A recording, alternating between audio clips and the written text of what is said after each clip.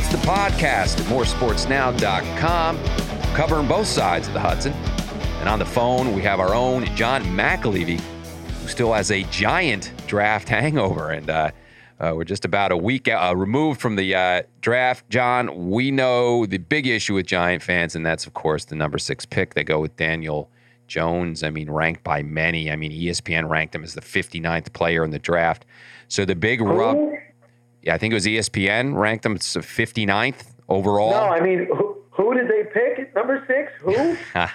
Here's the rub, and we know this. The bottom line is, why burn the 6th pick on him when he's there at 17? But I'll throw this out to you. Let's try to take Gettleman's point of view on this, okay? So you can't – look, if he loves the player, he loves the player, okay?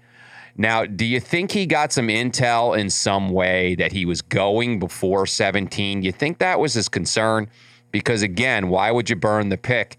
And here's the thing for these teams, and a lot of these teams are like, listen, we're the experts. We're not listening. We're not looking at anybody else's draft boards. We are the experts. We know what we need for our team. This is the player we need for our team. So we went ahead and picked him. And so if you love him, fine. And Gettleman loved this player. We know that. But again, we'll go back, and most Giant fans and most sport fans in general looking at the draft are going to say, well, listen, he would have been there at 17. Why are you burning it at 6 when Josh Allen's there and you're starving for an edge rusher? So I think that's where you're going, Johnny. That's where I'm going. I mean, listen, before the draft, we knew that the Giants last season ranked second to last in sacking the quarterback. I wrote an article that said, hey, Siri, can you please help us find the opposing quarterback because we can't get into his backfield. We couldn't find him with GPS. They had 30 sacks total as a team last year. The only team that was worse, the Raiders, unfortunately, was your black and silver, 13. The Raiders. They had 13 sacks. So, right, and 7 of the leader in sacks for the Giants with 7 last year was Olivier Vernon, who was since traded in the ever-expanding Odell Beckham deal. He went to Cleveland. So 7 is gone. The only one now, the guy with the most coming back is B.J. Hill, who had a promising rookie season with 5.5 sacks. Okay. So the way this whole thing led up was, will any of the edge pass rushers still be there for the Giants to draft? And your Raiders, again, did them a huge favor, taking Cleveland Farrell at number 4. Which there I am, and Giants fans, I'm sure all over the place, are doing backflips saying, hey, Montclair High School native Josh Allen is still on the board, the guy that everybody thought the Giants would take and wanted. But no, the Giants outthought everybody and went up to the podium and drafted Daniel Jones. What? And the fact that why are you burning a pick now when you can absolutely have it at 17? And Josh Allen's a nice player. Why the heck?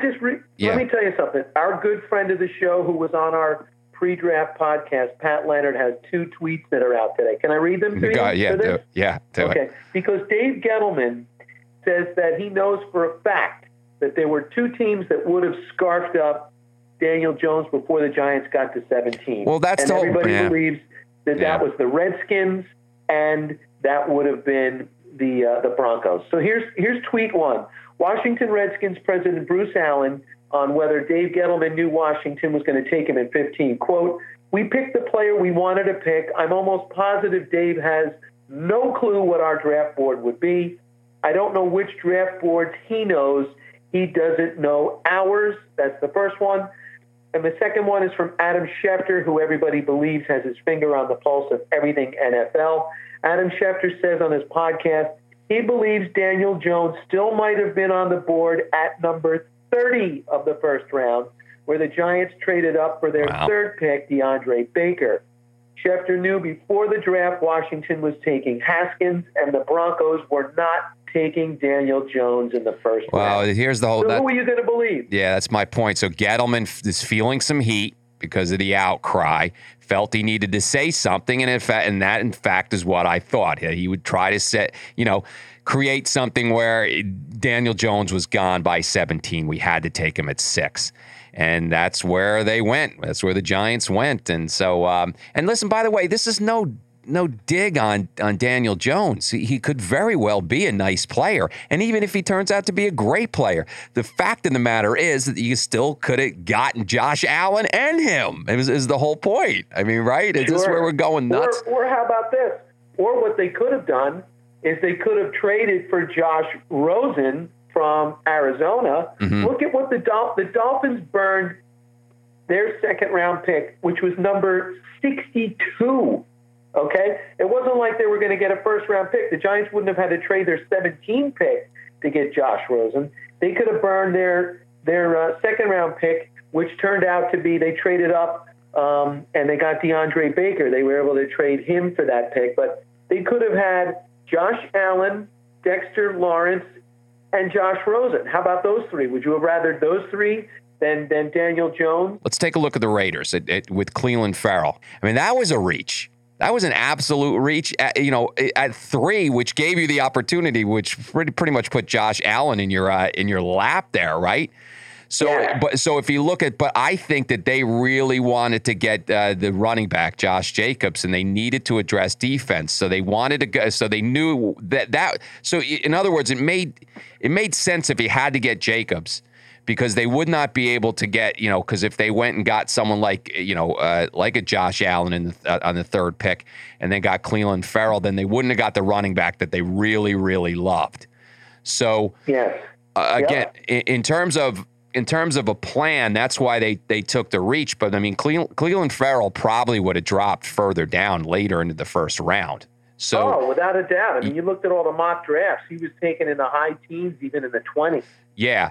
So that was a surprise pick for them. So, but they had a plan in sense of who the other player that they wanted in the first round, and they wanted. Yes. But it's not. As you said, it was a surprise pick, and it left Josh Allen right in the Giants' lap. Yeah. I mean, oh my goodness. Or even Ed Oliver, another defensive freak that would have fit perfectly into the Giants thing. Now, I mean, can you believe anything that ever comes out of Dave Gettleman's mouth anymore? I mean, he's the guy that was famous for saying, we didn't sign Odell just to trade Odell, and then he traded him. And then leading up to the draft, he said, fellas, you can't force a pick just to fill a need. You can't do it. You cannot do that, and we will not do it. You have to take the best player on the board when your choice comes up. Was Daniel Jones really the best on the board coming at that point at number 6? Are you kidding me? Yeah. But some people had him rated in the 60s. But again, NFL teams, I mean, we're going back. I mean, I joked that it was the Giants' Mitch Trubisky moment. You know what I mean? Remember when the Bears took him, and I mean, many had him going like in the second round, but they loved the player that much. And a lot of these teams are like, listen, we're the experts. You are not the experts. We are the experts of our team. And even with the Raiders situation with Clelin Ferrell, they're saying, hey, this is the player that we really want, and we're taking no chances. So Gettleman did the same thing. I want this player. I love this player. I'm taking no chances. He just fired a lot of people up. Let's go to the 17th pick, though. I mean, it's not a horrible pick, John. I mean, Dexter Lawrence out of the defensive lineman out of Clemson. I mean, he's a good player, and he was ranked highly in a lot of drafts, so it's not a bad pick at 17. No, it's not a bad pick, but he's 342 pounds. Yeah. Snacks Harrison Light. He's not going to get to the quarterback, and he won't be on the field on third down. So is he a nice player? Yeah, he's a nice player, and he comes from a great program where they've won national championships, and he's been a big part of it, literally and figuratively. But is he really going to change the atmosphere on the defensive line for the Giants? As I said, he's not going to get to the quarterback. He's a run stuffer, and that's basically what he is. And when they traded Snacks away, they needed to fill that hole. But listen, at 17, I would have liked them to have taken a chance on that Mississippi State defensive end, Montez Sweat. He was still on the board. He's the guy that gets to the quarterback, and the Giants obviously didn't see that. They wanted to fill him in the middle. He sort of becomes another. The Giants already have Dalvin Tomlinson on the line, who's another 330-pounder. So they kind of already have a player of Lawrence's capabilities there, so they're just going to have to work him into the mix now. They might play beside each other or spell each other, but again, it's not someone who's going to get to the quarterback. They waited until the third round when they drafted one of the great names of all time, O'Shane Ximenez of Old Dominion. He's a beast of a defensive end who is an athletic freak who's able to come off the edge. But again, he played at Old Dominion. It's not as if so who knows, playing. right? And Montez Sweat actually, unfortunately, had heart problems, so it scared a lot of people away. I mean, I thought the Raiders might take him in that spot where they took Jacobs, but they really they wanted their running back. But then word came out that maybe there wasn't the heart problem. Yeah, so I don't know. So maybe he got screwed on that whole thing. He may have. Yeah, you don't know how that's all going to come down. But he's a guy I would have taken a chance on him at 17 rather than the big run plugger in the middle. But speaking of 17, in the end of the day, let's say that if the Giants take Josh Allen and then they take Daniel Jones at 17, the Giant fans aren't bitching. I mean, that would roll. I mean, am I right?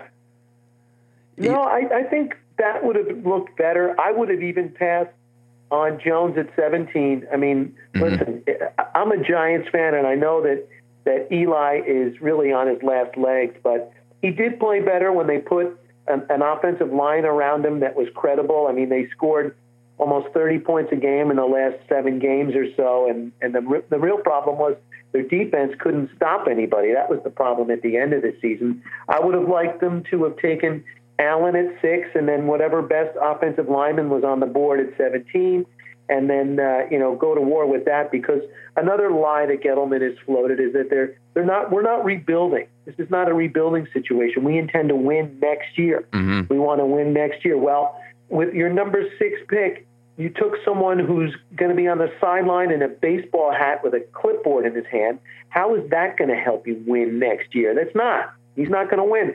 If you would have taken a defensive game wrecker at defensive end, that would help you win next year because that could collapse the pocket. And if you have needs late, that can actually help you win games. Daniel Jones will have absolutely no effect on any of the games next year because he probably will be on the sideline. And then they even said they wouldn't mind going with the Green Bay way that they did it, where Aaron Rodgers sat for not 1, not 2, but 3 years before he got on the field. Are you kidding me? Right. This was a guy you fell in love with. You couldn't wait to rush to the podium to draft, and now he might actually be on the sideline for 3 seasons? Come on. Yeah. And again, you got a guy like Josh Allen, you plug him in right away. So that's the thing that hurts, and then the bottom line is that look, they could have got both players in the first round, and that's the reality of it. So, but again, he's going. I knew Gettleman would go there, where he'd say, "No, I know someone was going to take him before then. We need it because they really believed that, and it likely." Who knows? Likely baloney. Yeah. If you ask me, it's all baloney. Yeah. Now, how about? Can I talk about one of the picks that I really did like? What's that? I did like the choice of Julian Love from Notre Dame. Listen, the Giants needed cornerbacks. They really don't have any. Jack Rabbit, Janoris Jenkins is one of the guys that is still around, and they actually might wind up trading him. Okay. See if they could get something for him. But Julian Love was a really nice pick, I think, in the 4th round. They traded up to get DeAndre Baker from Georgia, who was one of the best corners in the league last year. I mean, you look at their depth chart, and if the season were to start tomorrow, Janoris Jenkins and Sam Beal, who missed all of last season with an injury. But I think they did well there. Okay. And then they also chose from Division II Washburn, Corey Ballantyne. Yeah, now you heard the story about him, huh? Yes, his name has been in the papers recently. Tragic situation. Yeah, horrible. I don't think all of the details are quite out yet, but Saturday night, the night he's drafted, he and a friend are walking from a party, and someone opens fire on them. His friend is shot and killed, and Corey is injured, but will make a full recovery. But just a screwy situation. But he had a really good combine, and the Giants saw something in him. They took him in the 6th round. So Another cornerback. They took 3 corners knowing that their position-wise there were really light. Also I liked Darius Slayton, a good wide receiver from Auburn. They took him in the 5th round, and so, they're going to roll him into the mix. They made some good picks. Just up front, I'm not quite sure about the picks up front that they chose. Not great. Now, if you look at the Jets, and they certainly didn't have nearly as many picks as the Giants, but they did what they needed to do with 3. They got Quinnen Williams, so they didn't mess around, and they got the best defensive player in the draft, you don't look the gift horse in the mouth. When you've got a stud sitting there waiting for you, saying draft me, you do just that. And he's been a great player. Yeah, playing at the highest level against the best teams. And in the biggest games, he's all over the field, and he's got a motor, and you hear him speak, and he's a fine young man. He wants to learn from the veterans, and he wants to be the best player that he can be for his family. And he's somebody that, man, I'd be psyched were I a Jets fan to see him line up next to Leonard Williams and the rest of the guys that they have there. And Maccagnan didn't mess around with these high picks, man. He just went right for it. I mean, look, it's Sam Darnold last year, and now Quinnen Williams. So he's done he's done the right thing. I don't know much about it. They didn't have a pick until like the 3rd round. Yeah, well, think about the Jets, the picks in the last few drafts. Leonard Williams, who many people thought was the best player in that draft, fell right to the Jets. Okay, Jamal Adams, who many thought was one of the top 2 or 3 players in the draft a couple years ago, he fell to the Jets. And now, last year, the Giants passed on Sam Darnold, and the Jets needed a quarterback in the worst way. He fell to the Jets, so they drafted him. And now Quinnen Williams, not that he fell to them, but he was there in that sweet spot at number 3. So they've really lucked out in some respects, and they've drafted well. They've gotten players that many thought would not be around, and they've done a nice job with their draft choices. Now they just have to turn that around for results on the field. And, obviously a different story with the Giants, who are not taking the best player available, bottom line. They're even a tough one last year. That's a tough one because, they had a challenge last year, and they did the right thing. He was the best player. He was the best player in the whole draft, that guy. Yeah, so Saquon, he's the man. But they needed a quarterback. Yeah. And think about that. Dave Gettleman passed on Sam Darnold, Josh Allen, Josh Rosen, and the 4th quarterback, his name is escaping me right now. I can't remember. Dwayne Haskins. What's that? He passed on Dwayne Haskins, who went to the Redskins. Right, but I'm talking last year. He passed on all of those quarterbacks that everybody said, this is quarterback. Oh, well, he didn't have a chance to draft at number 1. Cleveland took Baker Mayfield. Yeah. He passed on all those other 3 quarterbacks who everybody said, these guys are all going to be studs. He passed on every one of them, and he rushes to the podium for Daniel Jones? Yeah. Really? You liked him better than all those other guys last year? Have you talked to John, have you talked to a Giant fan that liked the move? I haven't. Not that I can find anybody. Everybody I talked to. This is nothing against Daniel Jones. And as we spoke to Pat Leonard about, he played on a team that was barely an ACC team. The blocking up front was awful. He had millions of drops out on the field. So you don't get an actual look at maybe what he's all about. But as far as intangibles, he doesn't have a really strong arm from what many of the scouts are saying. And, oh, by the way, he's going to have to play in that wind tunnel that we all know of Giant Stadium, MetLife Stadium. He's going to have to throw in those winds, which are awful for much of the season. Even on nice sunny days, that wind is always whipping.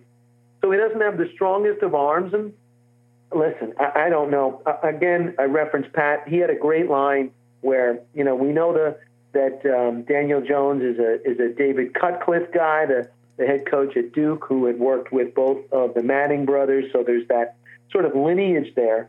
He said, Pat said, the Giants love Eli Manning so much they just drafted him again, which I thought was funny because they have the same dimensions, about 6'5" and 215 or so, and the same sort of throwing motion, whatnot. But Eli was a lot more ballyhooed coming out than was Mr. Jones. But again, we shall see. It's going to be 2 or 3 years down the road before we know whether this was a good pick or not.